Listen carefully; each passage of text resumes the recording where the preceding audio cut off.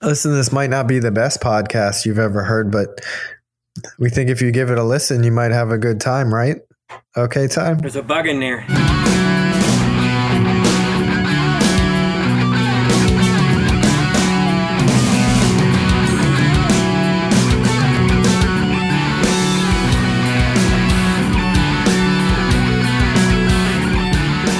Thanks for joining us for the 22nd episode of OK Time. I'm Steve Ellis. I'm joined by. By either is fine. I'm joined by Carl Grashit. Say hi. Good morning. It's nighttime. We last week we met and we spoke about deprivation tanks. And that was fun. And we assigned each other movies for this week. I watched 8th Grade. You watched Shirkers.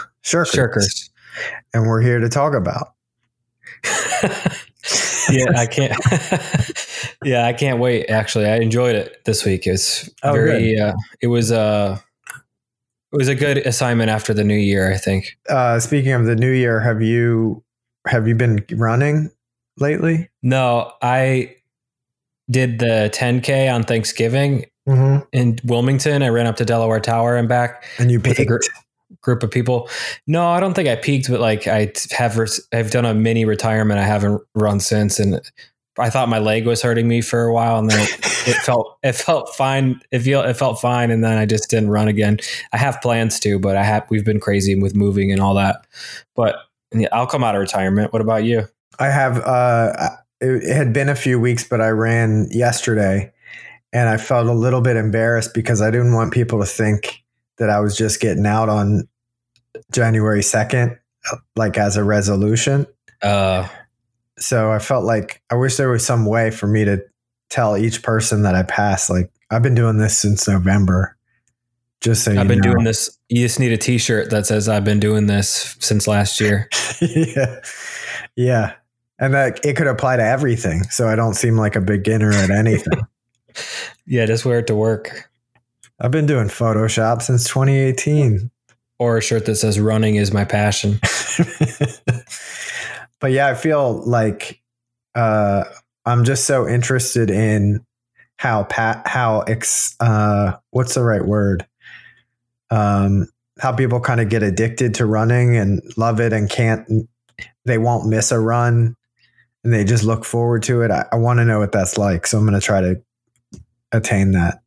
I did feel like that for a while. I would look forward to it for sure. I don't think it takes that long, honestly. You just got to get through the first couple of weeks and not overdo it. Yeah.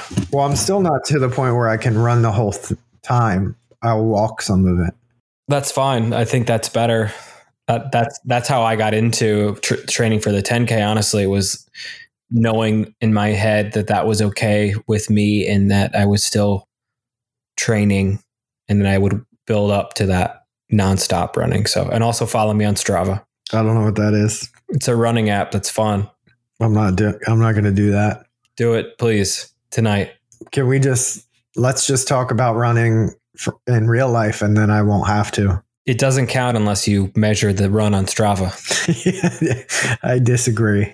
I don't know that you did it. We'll just have to agree to disagree. On Strava.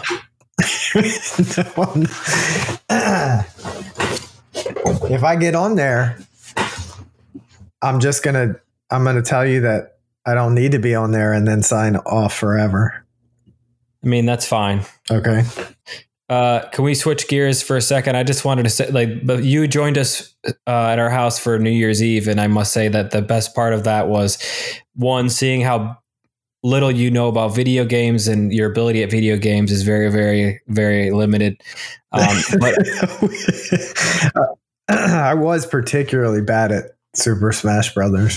To be fair, it's for the newest system, but also watching with you and Sarah, the Ed Bassmaster videos was making me laugh so hard. Yeah, I was sleeping on that guy. I didn't really know about it. He's all over, yeah. Especially, and he's from like Philly. Yeah, hometown hero. I appreciate how prolific he is.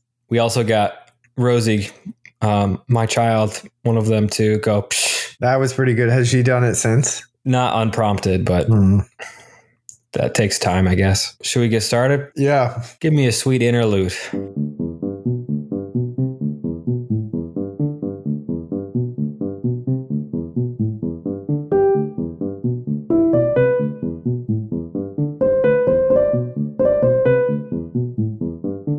Yeah, I just thought Shirkers was a fun watch and inspiring because it's about young filmmakers making a very ambitious movie. And it was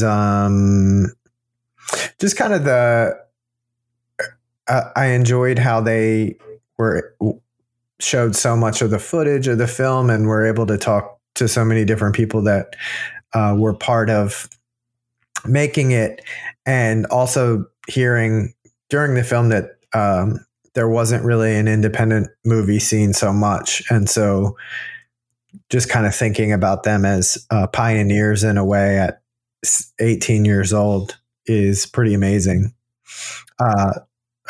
We should, I'm sure you're going to mention this, but they are from Singapore. So in the 90s, their independent film scene was kind of just becoming a thing. Mm-hmm.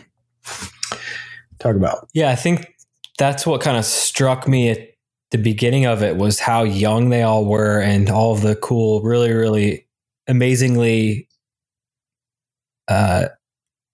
creative and artistic things they were doing at like 16, 17, 18, 19 years old, when I was more about like super dumb shit, like going out of high school into college. Like, oh, what's Bud Light? What?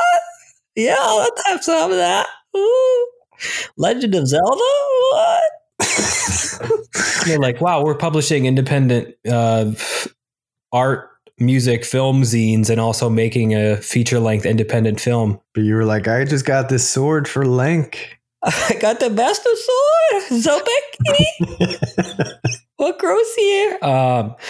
And then, so the backstory is that they produced this film with this sort of mentor-like figure that they met in Singapore. It's mainly the narrator, Sandy Tan. So she narrates the entire thing, but basically it goes through the story is that they made it, and then immediately after it was production had ended, the mentor guy, George Cardona, he just never did anything with it, and he had all the tape. So the film, they couldn't do anything. That never came to fruition.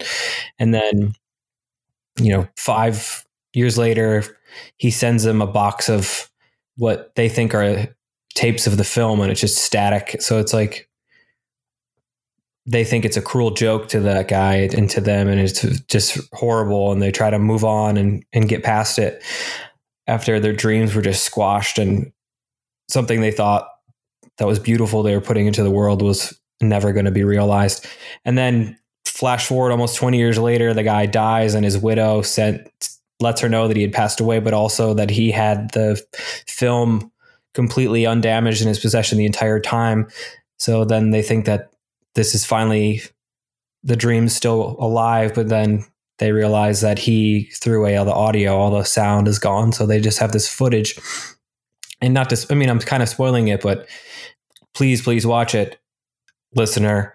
But you realize that the sound was gone at the end of this documentary, but they're showing you the footage from the film the entire time. Basically, it's the main footage you see throughout the documentary. It's like almost like ever-present B-roll over her narration. But after I got to that point, I realized that they were completely getting all these sound effects for the footage from the documentary the whole time you're watching this. And that to me was kind of mind blowing. Like they're going, and every time you see a scene from that movie, like a slate shutting. They're making the noise for that. They're making noise for grass and animals and music and sounds and sights of Singapore from that era that only as you get to the end of this documentary, you realize were completely brought in as they were making this, not part of the original film, because that didn't exist anymore. So that was kind of mind blowing and tragic at the same time.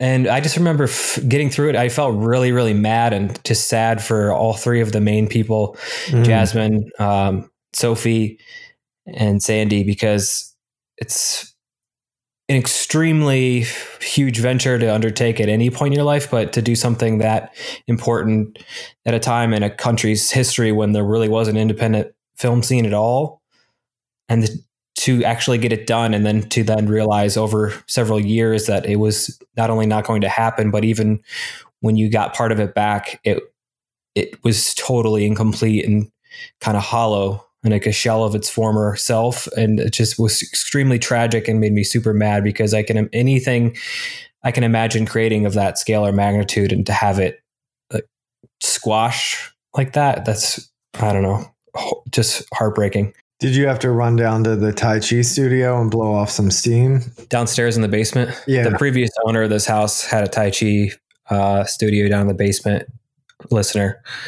No, I literally watched this documentary an hour before we sat down to talk. So you're still mad. Yeah, I'm still mad. I don't know that I'll get over that. But so the fact that, it kind of is telling, the fact that they made that in like 91, 92. Mm-hmm. And she only now is she able to make this documentary. So, and she talks about that she was approached several times to be interviewed about shirkers or to talk about it or write about it. And she couldn't ever do it because it was too raw. And I think that pain is still visible, because when she gets with her two friends that were involved in the making of it, it's they get into the same arguments and conversational patterns that they had. And I thought like that was so indicative of the friendship that they have. Like, you can have all these years pass and you might not see a good friend, but you fall right back into the same behavior of like banter back and forth. It was refreshing. Maybe that's not the right word for it, but I thought it was something struck me as notable about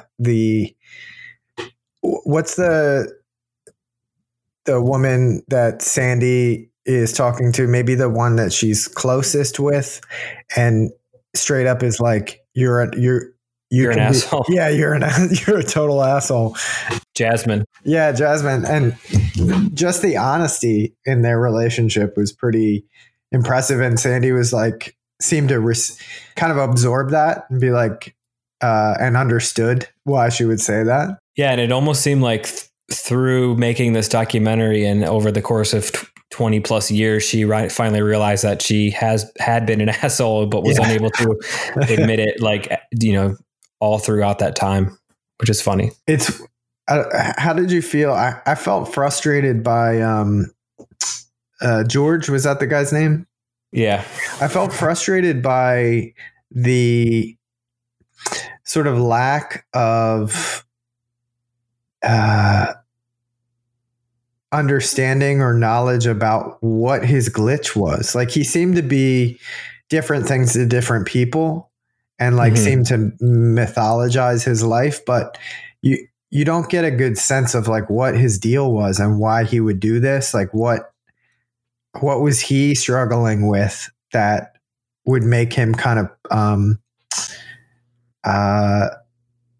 hijack this film and sabotage it. Yeah, to me that kind of seemed like a deliberate choice, because if I were her and had been through that whole ordeal over several decades and finally got to the point where I could sit down and talk about this or make another piece of art based on the remnants of Shirkers, the original film, like I would want to touch on him or his life as little as possible, only when necessary. So I think I get that. That's a good point. Yeah. But I didn't expect to hear and to watch about George and the fact that he had been a mentor to other people, or at least was like a powerful figure in the lives of other people, but also sabotaged hugely important creative projects for different people. Yeah, that was his thing, I guess. Yeah, like what a dick. And he made up or mythologized, as you said, parts of his life and his origins to add to that mystique. I don't know, to increase just the mystery about his life and the perception that people had when referencing him. But then you learn by hearing from multiple people that he's claiming to be the inspiration for characters and iconic movies and things like this. And like, who does it? And then stuff that he's telling them to do in the original Shirkers, like, were in different films too. So it's like, they didn't even know that the people in the production at the time, because they didn't see that until later on. But like, what a dick, what a total asshole. And like a complete monster to do this to multiple people when they're vulnerable, when they trust you, when they expect it to work out, and then you just squash on them like that. Yeah. I wonder, it seems like maybe sociopathic behavior. Yeah. I mean, it's sad when anyone dies, but it's like the way they had that come about, it was like somewhat satisfying as a viewer. You're just like, yeah, fuck that guy. But also it's sad, but it's, even then, it's like, I realized as I was going through it, I'm like, well, here's this footage. Like, when did they get it back? And then finally that's revealed.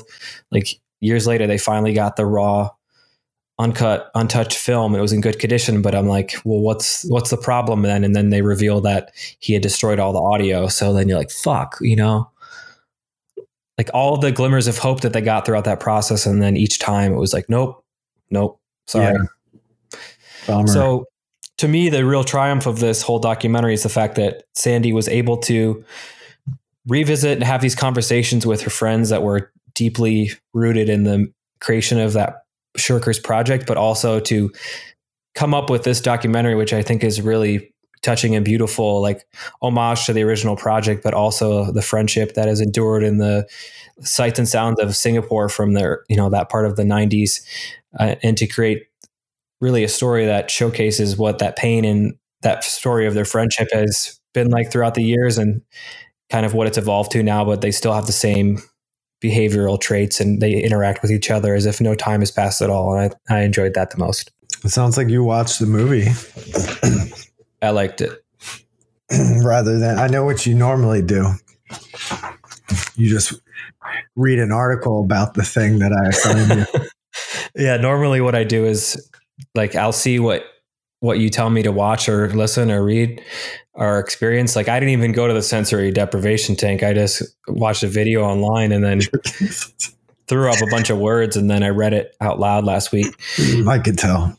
Yeah. So I would give this, it's hard still with our rating system in movies, but I'll give it 4 bugs in there. Okay. Yeah. I enjoyed it. I would watch it again. I think just the fact that she's an independent filmmaker and has a really strong knack for storytelling, I think that's still very clear that ability and talent hasn't left her throughout this process, even though she could have sworn off filmmaking altogether after being devastated like that. Yeah. But also that she hasn't, and neither did Jasmine, neither did Sophie.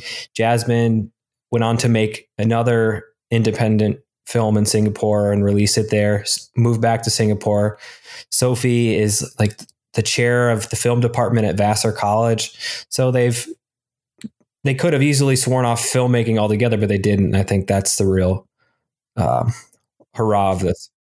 I think I recall that detail about where Sophie works at Vassar. I do wonder now how long she's been there, because Emily studied film at Vassar. Oh, really? Uh-huh. Yeah, and I like Vassar's one of those schools to me, like I'm aware of it by name, but like not geographically. So I had to Google it, and then I was like, oh yeah, okay, upstate New York. Mm-hmm. Yeah, you should ask her. And Emily is your sister-in-law for people unaware. True story. Yep. Yep. Now you know. Great. So thank you. Great recommendation. Really enjoyed it. Great. Thank you. Bye. Later.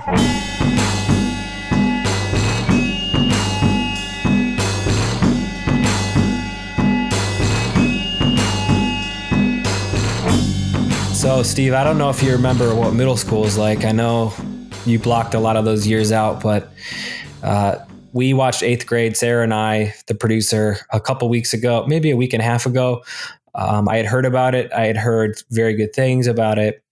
It was directed by Bo Burnham, who he himself rose to fame by making YouTube videos, like musical video, like comedy songs initially. And now he has a stand-up career and whatnot, but he made this, and it felt like a very, very accurate portrayal of what it's like to be that age in middle school, but also kind of shocking at how much more scary it seems like it would be to be that age now in the age of social media. So thought you would enjoy it. And there were several moments where we're just like so cringy. Like the main character, it's like the last week of 8th grade, I believe. Lots of cringy moments with just things going on in her life, but also the father trying to connect with her. I like felt that on a lot of levels. And I felt like that might be me, like trying to communicate with either of the two girls that I live with. Like at various points, they'll be like, I'm trying to watch YouTube. Shut up. Fuck, shut up. And I'll be like, hey, do you guys want to play some Super Smash on the Switch? And they'll be like, that's baby stuff. So that's absolutely going to happen to you. Yeah, it was, I didn't know, I saw a preview for this, but I didn't, I think at the time, like a year ago or so, I was thinking I would watch that, but then I forgot it was a thing. And, I don't know who Bo Burnham is. The name sounds familiar, but I've never seen any of his stuff before this.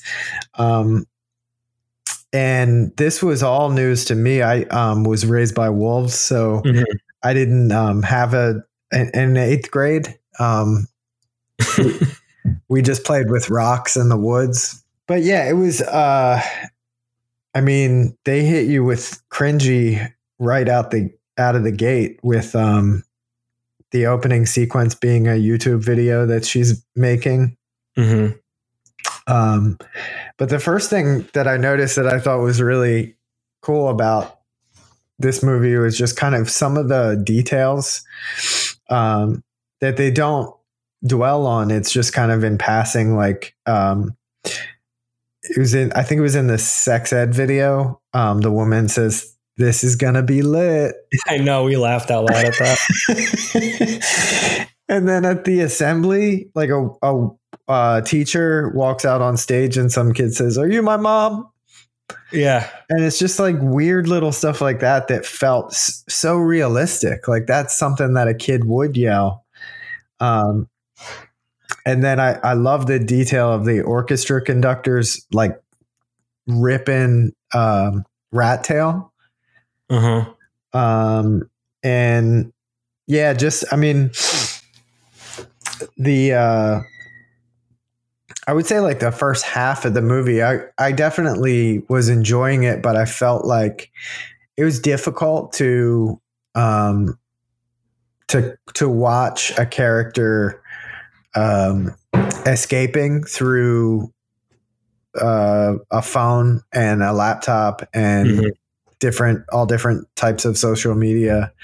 It just felt irritating and kind of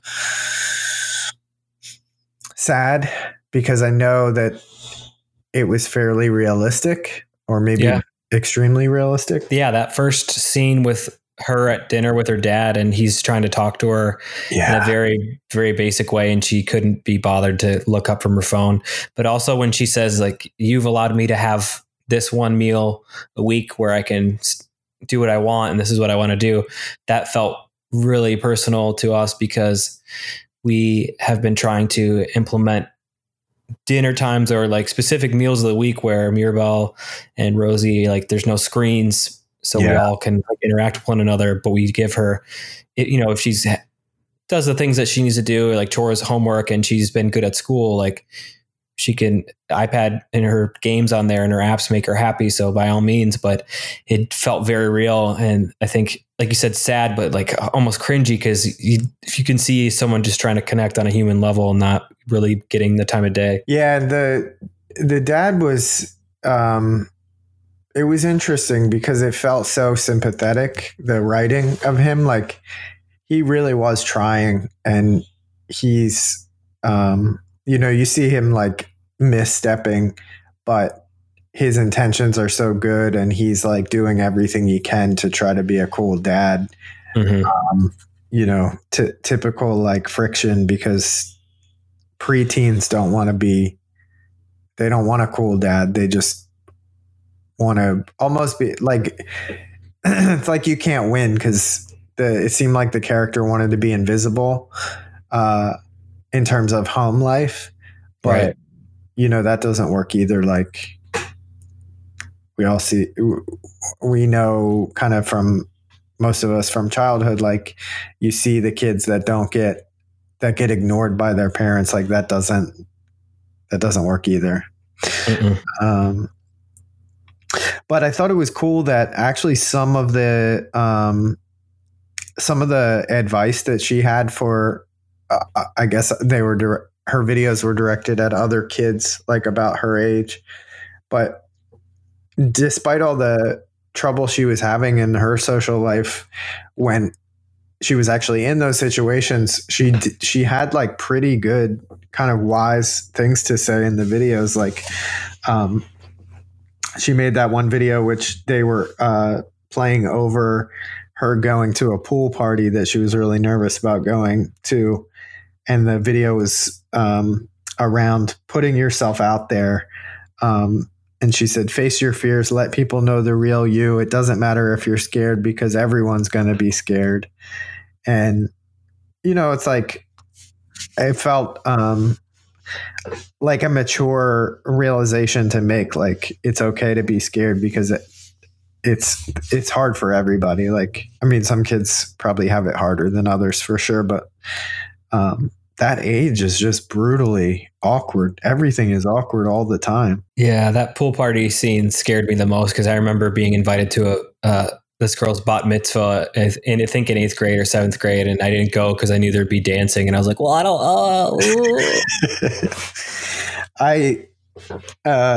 I don't know if she shadows a high school girl like for a whole day. Is this a thing? Have you ever heard of this? Because I would literally have died if I had to do that. I don't know. I feel like it's probably a thing some places, but it wasn't for me. But yeah, like the very first part of that, they're walking through the hall in a single file line in front of high schoolers. Yeah, I would want to throw up and die. Yeah. Certainly, I was glad that this was an assignment from the podcast, because I don't know. It's possible that I would have not made it all the way through this. It's not that I didn't like it. It's just, I don't have a problem with not finishing things. So I just like don't finish TV shows almost ever. And movies, I'll like try a little bit and be like, oh, that was all right, but not feel compelled to finish it. And I could see that happening with this, but obviously I knew that I was going to watch the whole thing. And if I didn't watch the whole thing, I kind of wouldn't have gotten what felt like a really interesting and surprising shift in tone. Like, it's kind of one film until she has that interaction with the teenagers and ends up in a car alone with the one kid who ends up like kind of it's hard to categorize, but it's harassment, I guess you could call it. Mm-hmm. And just puts her in an uncomfortable situation, embarrasses her, makes her probably afraid of him. And then it's kind of like a different movie after that. I mean, it was interesting that scene felt, it comes out of nowhere almost. Like, for me, it was unexpected because it didn't kind of fit the tone of the film prior.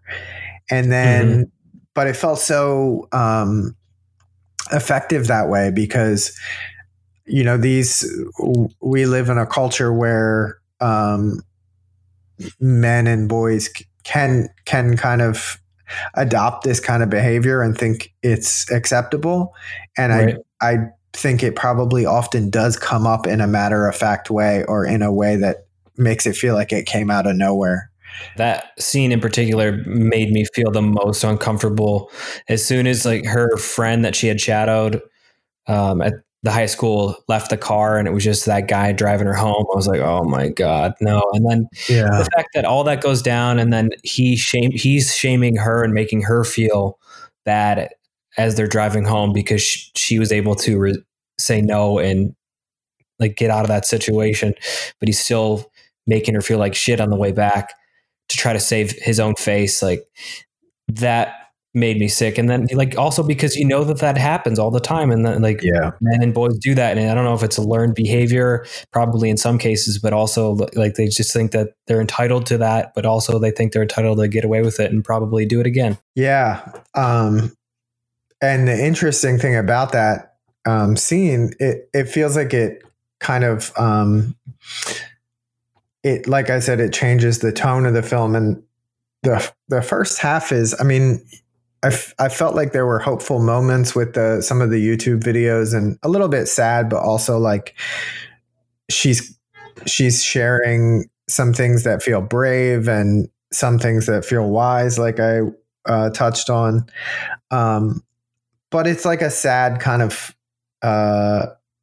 hopeless situation, but kind of there's a lot of frustration, and she's kind of feeling lost maybe, and just struggling to be the person she wants to be, like so many kids that age. And then this upsetting scene happens with the older boy, and then it's kind of a different film after that. It's like from there to the end of the movie, it's more hopeful. It's she's sort of on her phone a lot less after that. And then she hangs out with that Mean Girl's cousin. Chicken Nugget Boy. Yeah, Gabe. I love that character so much. He is amazing. So funny when he leaves the archery award that he got in front of her, and he's like, "Oh, sorry about that." He's like, "That's stupid. I'm sorry." He's so dumb. Like, are your chicken nuggets warm enough? Because I can heat them up in the microwave. If not, I'm glad that you mentioned that. Yeah, I'm literally I was taking notes during that scene as to how I should behave on the next time I go on a date. That kid was killing it. Yeah, he really did. He's like, he said, he was like, am I talking too much? I'm feeling very nervous. And that's a smart thing to do. Like, I've heard that that's one of the best ways to cope with social anxiety, is to like name it out loud and say, I'm uncomfortable right now, because it takes the sort of friction away from what you're feeling versus how you're presenting. Like, because we're usually going to try to pretend like we're not uncomfortable when we are. And that's just another task for us to do in an already difficult situation. So this kid's a genius. I love Gabe. I need a whole movie with Gabe, really. Yeah, Sarah said something similar.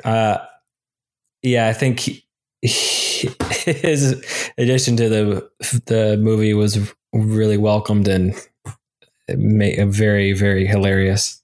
He seemed kind of like a Freaks and Geeks type character. Mm-hmm. Totally. So I think that I feel like I'm somewhere between a 3 and a 4. Bugs in there. Like I'm going to go 3.5. Because maybe at some point we come up with a different, not a different system, but different guidelines, because it does feel hard to rate our experience with a movie. But I liked it a lot. I recommended it to somebody today. I thought it was smart and realistic, and makes me curious about Bo Burnham Yeah, I think maybe for you, it's just one of those movies that you need to see and you should see, but maybe like you only need to see once. I'll let you close again with anything else you want to say, but I just wanted to add this last scene with the dad and the main character at the bonfire. I thought was really powerful. Like that's where I was definitely tearing up, especially as a dad and a stepdad. Like to hear him be like, "No, you're great. I love you. I would never think of you in that way. Like you're amazing." Like that. That was great. Agreed. Nothing to add. Good movie. Thank you. Better than Free Willy 2? I haven't seen Free Willy 2 yet, and please don't assign it to me. I won't.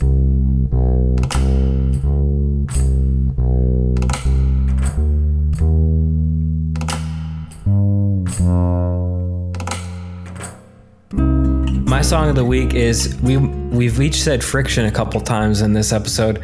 Are you aware of this band called Television? Everybody's been talking about them, but nobody knew about them. Everybody knew about them.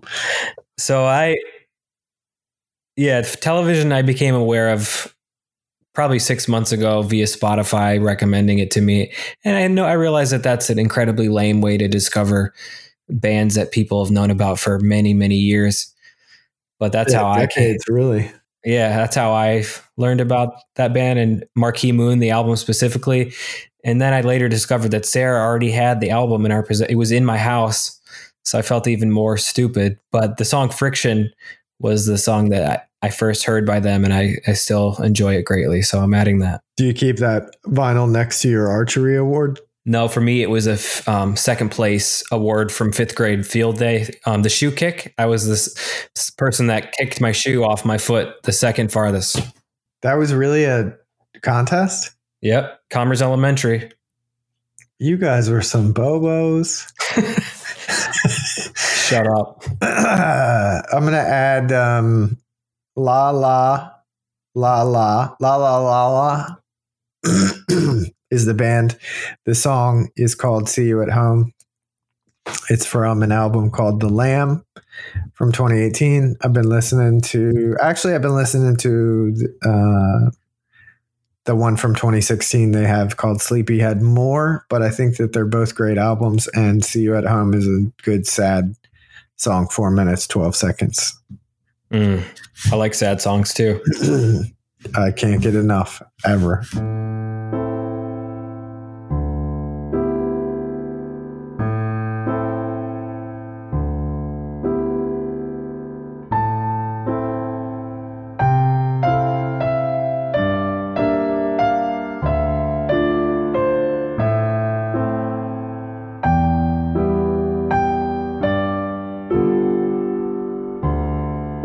Next week. How about it? Next week, as you know, when you were here on New Year's, I gave you a tangible album that you could hold in your hands. Black Angel's first record, Passover. When you added Goat, I thought that for whatever reason you didn't like psychedelic as a genre, or it annoyed you, or maybe certain kinds of it. But you said and I listened to that Goat song and I really liked it. And I hadn't heard of them, so that was cool to learn about them. But so I wanted to give you this record as an assignment just to gauge your reaction. I don't know what it will be, but I think that's a good first album to listen to the Black Angels. Obviously it's their first one that they made, but good introductory album. Does it happen to be like, where can I find it? Bandcamp or? No, all their stuff's on Spotify. I was just asking because I sold the vinyl. I got store credit, and I got a Weird Al tape. So riding dirty on the lawnmower. I don't know what that means. So I foreshadowed with the song of the week. I was thinking, La La La La, problematic band name. We can all agree on that. Hard to say. But they're great. I think it's kind of a solo type situation, but there's a record from 2016 that I said I've been listening to a lot. I think you'll like it. It's called Sleepyhead. and it's kind of just quirky, weirdo indie rock. Okay. Dig it. Reminds me of like being annoyed at your mom being like, "Oh, sleepyhead." Oh, Shut up, Mom. Shut up. No. All right, I'll listen to it. all right. You should.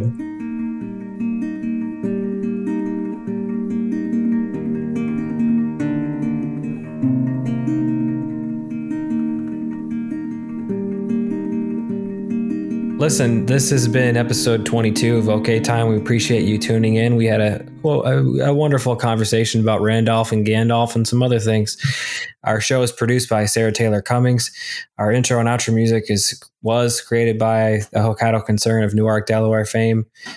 You can review the podcast if you want. We don't care what star you give us, star count. We prefer 5. Sometimes that's the only option, but do you.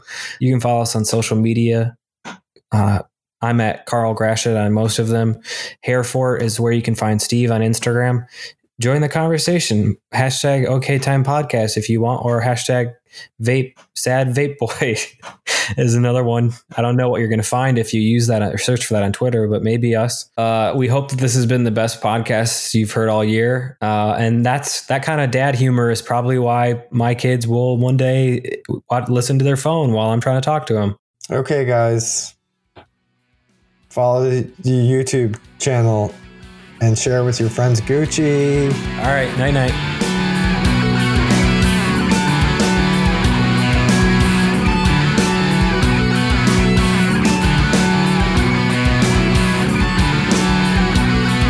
I don't know what that is.